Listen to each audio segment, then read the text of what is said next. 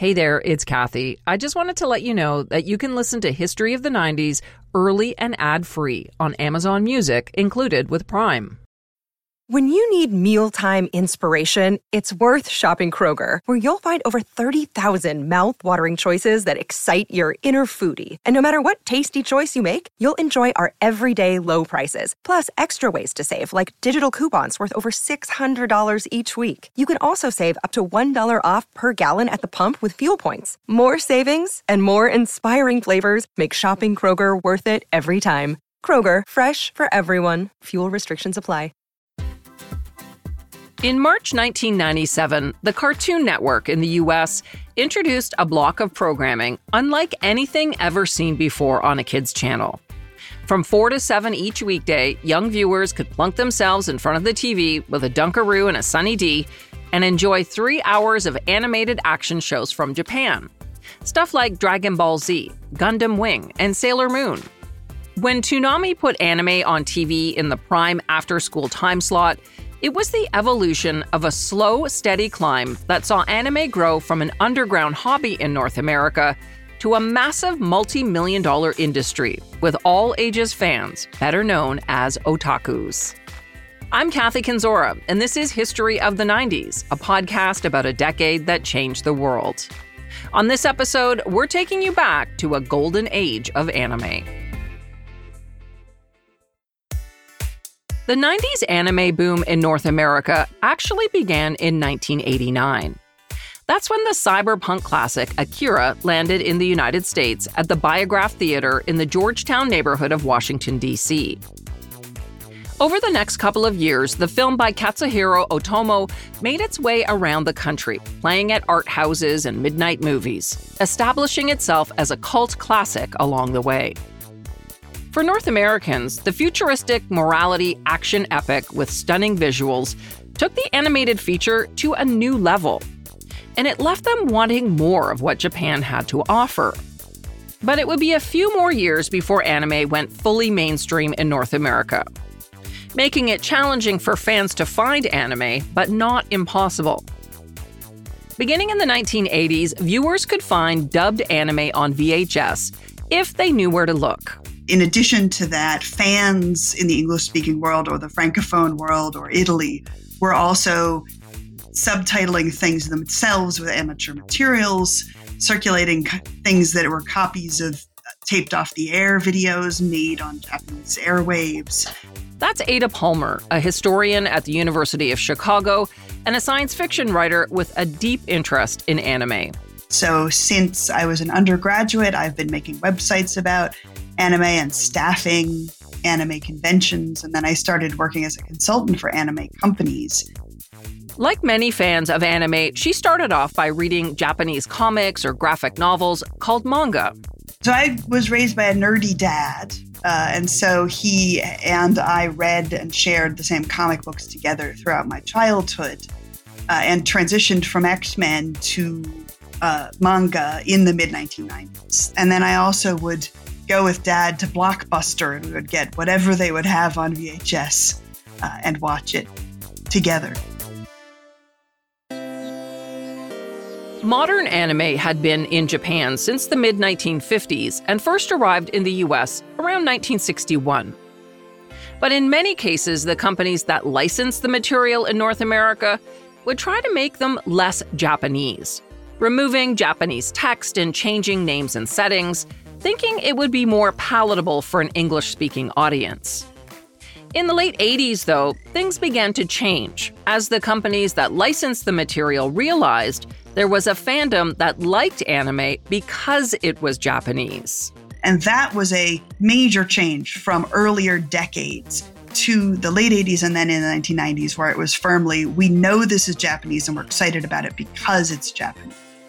In addition to finding anime on VHS, fans could track down some shows on TV as well.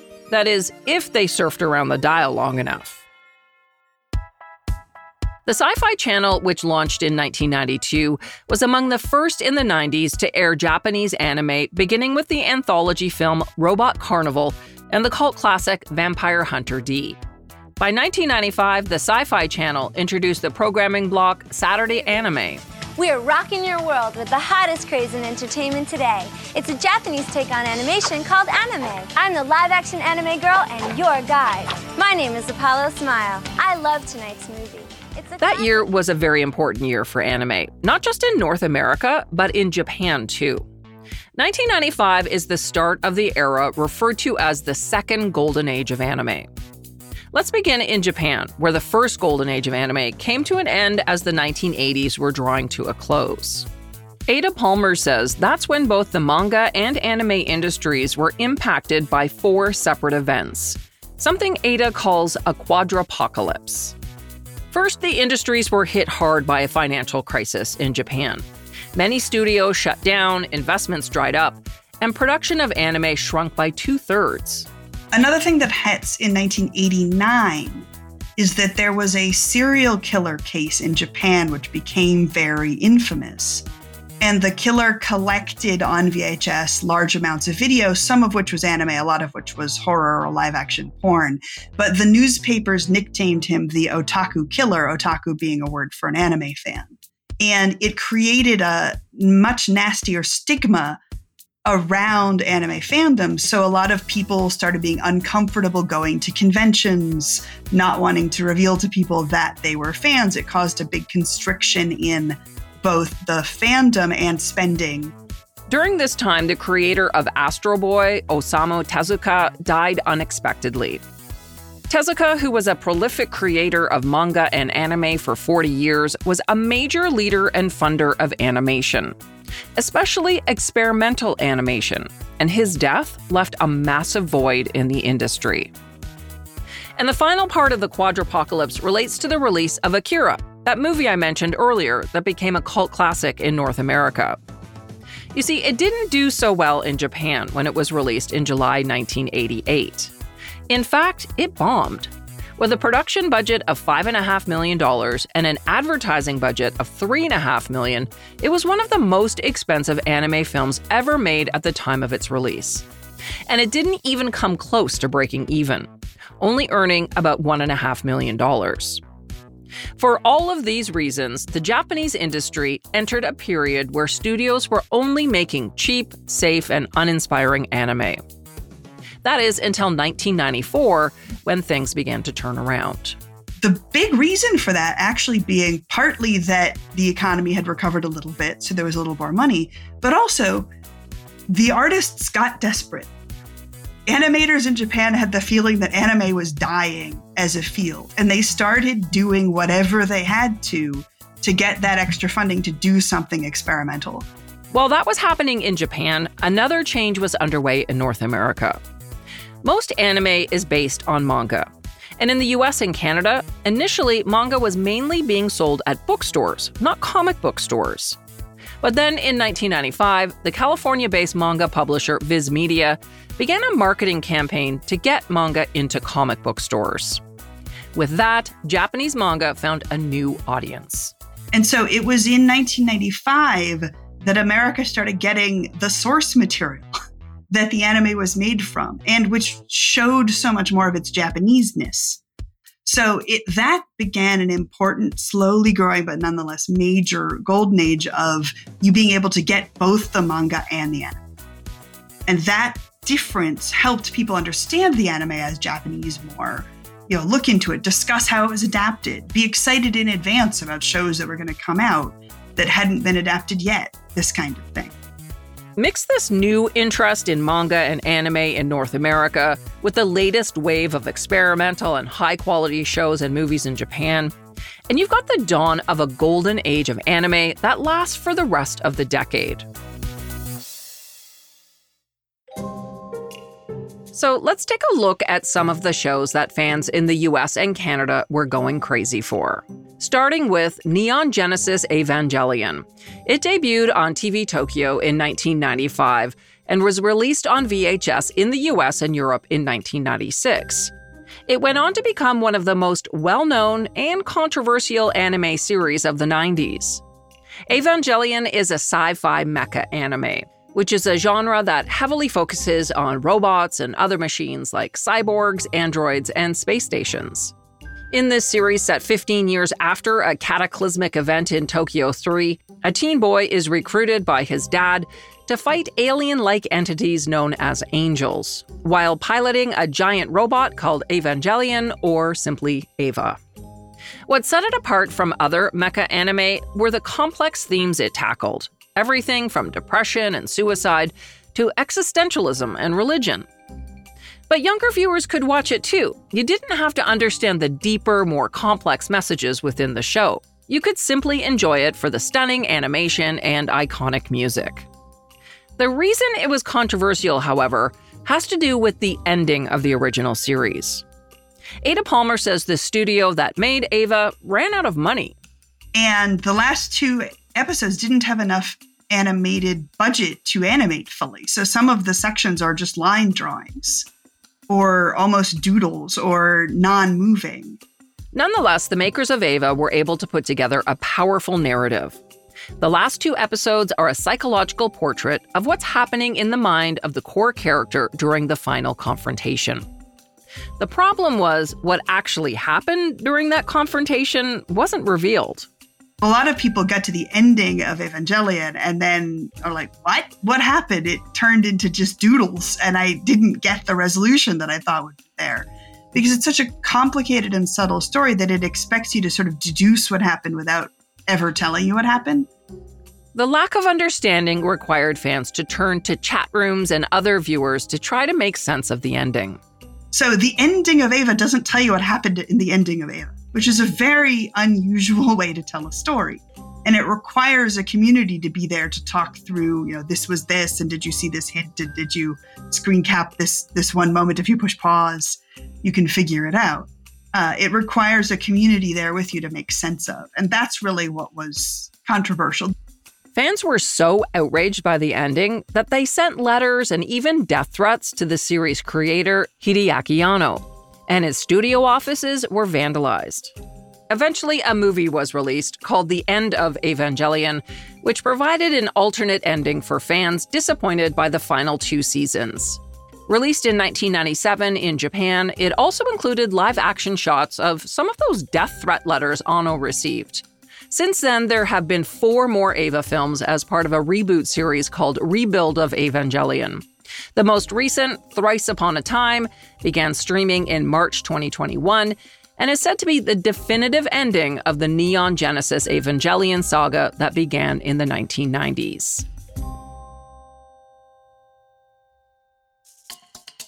As I mentioned, Evangelion falls within the sci-fi mecha genre. There are, in fact, dozens of anime genres and subgenres represented in 4 different categories.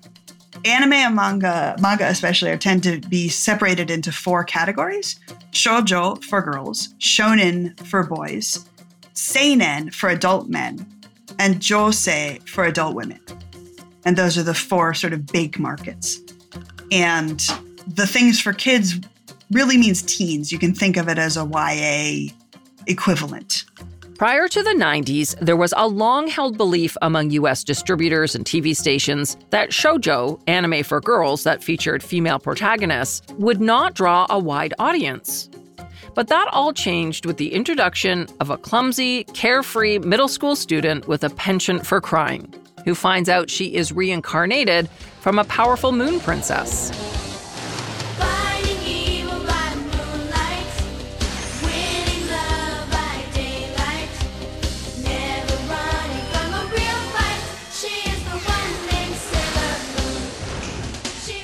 Sailor Moon started as a serialized manga anthology that ran from 1991 to 1997.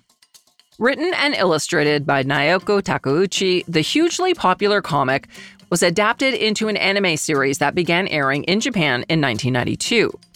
A dubbed version premiered in North America in 1995, and with its cast of strong female characters, quickly became the first anime to be widely popular with girls. That's despite the attempts by DiC Entertainment to Americanize the show by removing some small and big things from the original content. For example, all of the characters' names were changed, including Sailor Moon, who went from Usagi to Serena. In addition, references to Japanese culture were removed, including kanji writing, which was edited out of the background of many scenes.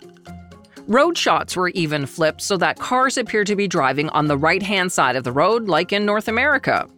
Near nudity in the Sailor Scout transformation sequences and the many bathtub scenes in the show were also censored through reanimation.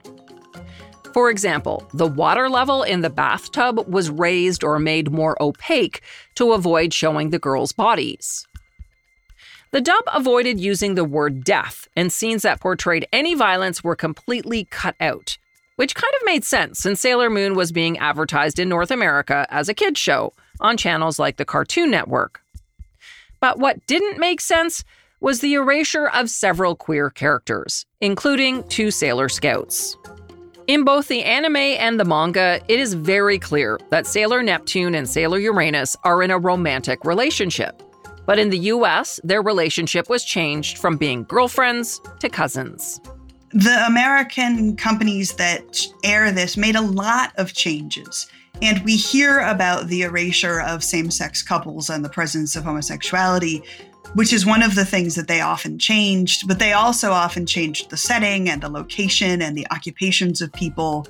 They removed both lesbian couples and gay male couples, but they would also often remove things like extremely disparate ages in romances. It's not uncommon in anime, especially shoujo, for there to be a storyline in which a girl who's in high school ends up marrying the teacher, and this is not something that people are as comfortable with in US media. After its release in the US, Sailor Moon quickly became a bona fide phenomenon. And a big reason for that was the timing of its release. In 1995, the internet was starting to become a hub for fandom, meaning viewers of Sailor Moon and other anime series could now use message boards to share their thoughts on the show. Plus, this was the era of girl power, so a show that focused on female friendships and empowerment was bound to be a hit. It's still cherished today by old and new viewers who now have a chance to watch the show as it was intended. That's because in 2014, Viz Media bought the rights to Sailor Moon and redubbed the entire series. The new version kept the original Japanese names of the characters, and this time none of the content previously deemed to be inappropriate was cut, including the violence, the blood, and queer characters. Also in 2014, a rebooted version of the series called Sailor Moon Crystal began airing, with the final 2 feature-length installments set to debut in the summer of 2023. Over the years since its release in the 1990s, Sailor Moon set the bar for the magical girl genre and paved the way for similar shows like Cardcaptor Sakura and Pretty Cure. Plus, it's inspired countless video games and collectibles, including a collaboration with luxury shoe brand Jimmy Choo, making it one of Japan's most successful media franchises. Another popular Japanese media franchise that helped revolutionize anime in North America landed in the US in 1996. You can destroy planets, but you can never destroy what I am, friend. What are you? I am the hope of the universe. Dragon Ball Z and its predecessor Dragon Ball are based on a manga series written and illustrated by Akira Toriyama. It follows the adventures of Goku and his friends as they battle against powerful enemies both on Earth and in space. Known for its iconic fight scenes, its memorable cast of characters, and its blend of action, humor, and drama, Dragon Ball Z remains one of the most popular and influential anime series of the 90s and beyond. But like Sailor Moon, the original English dub made for its North American debut was problematic. In this case, it created some major plot holes and contradictions, which Ada Palmer says was a fairly common issue. They would pay more attention to making sure that the script would be palatable for the network than they would to the script being accurate. And so in that phase, in the 1990s, when these scenes are being done to air on television, the dub script tends to be much less faithful than the subtitles would be. And that created an attitude of, if you really care about the Japanese-ness and you really care about the original artist's intentions, you want the subtitle version. This was a pretty big issue for collectors at the time. If they were buying a VHS copy of an anime film or series, they would have to decide which version to purchase, subtitled or dubbed. With the advent of DVDs, which let you have both on one recording, that problem was solved. And Ada says dubs are now much different than they were in the 90s. As anime fandom grew, more and more seriousness went into making sure that the dub has a really good script. The dub will strive to be fluid, and it has to match the number of spoken syllables that the mouth movement is. So sometimes it needs to add or take away words when something has more syllables in one language than it does in the other. But the dubs will work very hard to capture an authentic spirit because they know that their primary audience really care about this. In 1998, both Dragon Ball Z and Sailor Moon were added to Toonami, that weekday afternoon programming block on the Cartoon Network that I mentioned off the top. Toonami launched on March 17, 1997, and its initial focus was actually on action animation, with shows like Thundercats and The Real Adventures of Johnny Quest. But soon, the popularity of anime took over, thanks to the addition of Dragon Ball Z and Sailor Moon in 1998, plus many other classics, including Cowboy Bebop and Gundam Wing. Moltar from Space Ghost Coast to Coast was the inaugural host of Toonami, replaced in 1999 by a robot named Tom. In its prime viewing spot from 4 to 7 p.m., Toonami helped influence a generation of kids to fall in love with anime.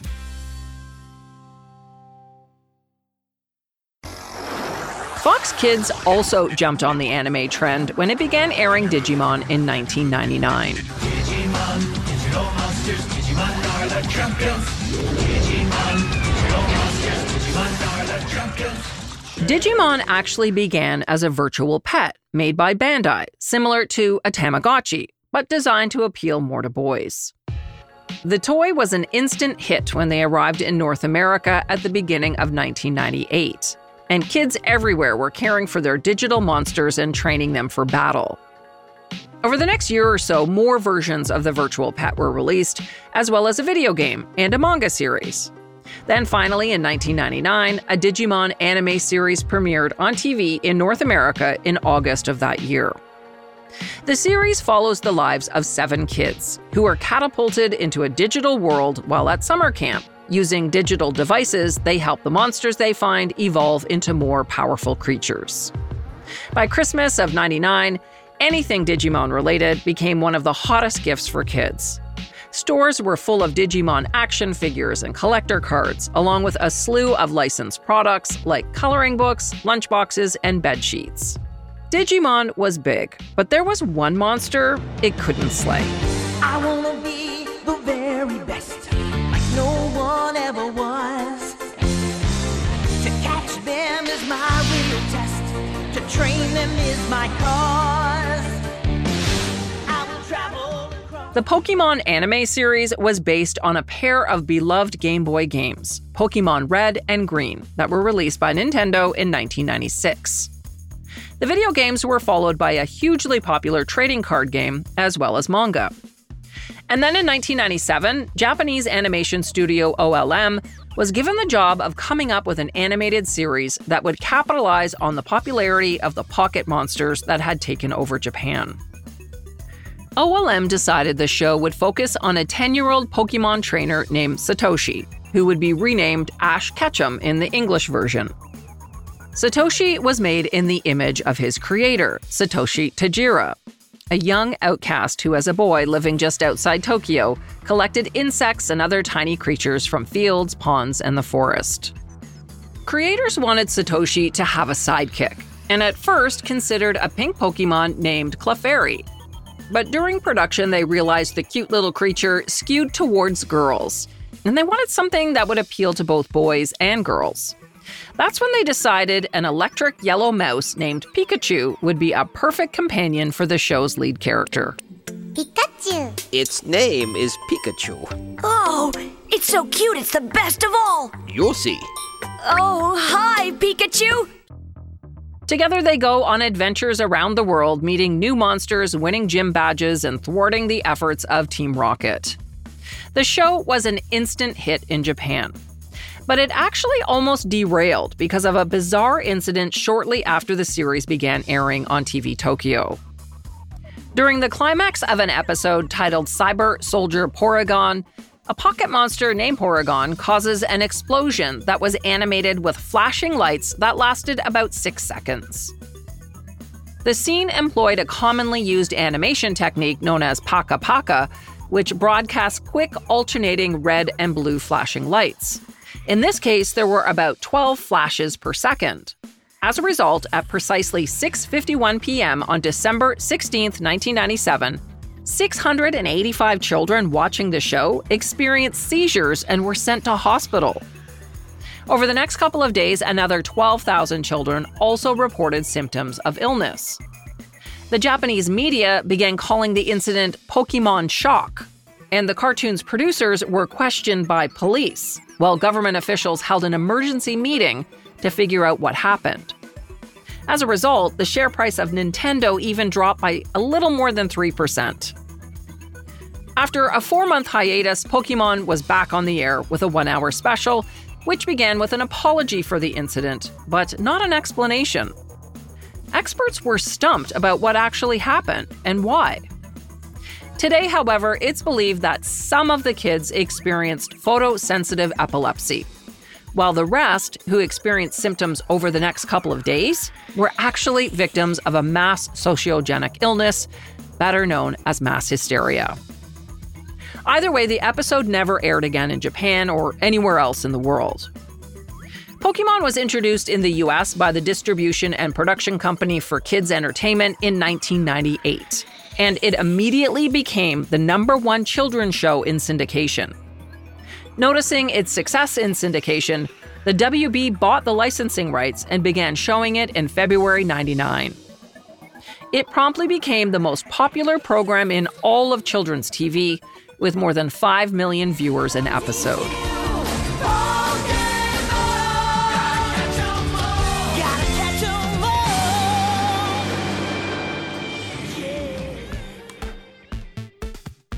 With its rocking theme song, and with lovable characters like Ash's friends Brock, Misty, and Serena, Pokemon captured the hearts of kids and adults alike, creating die-hard fans of the franchise to this day.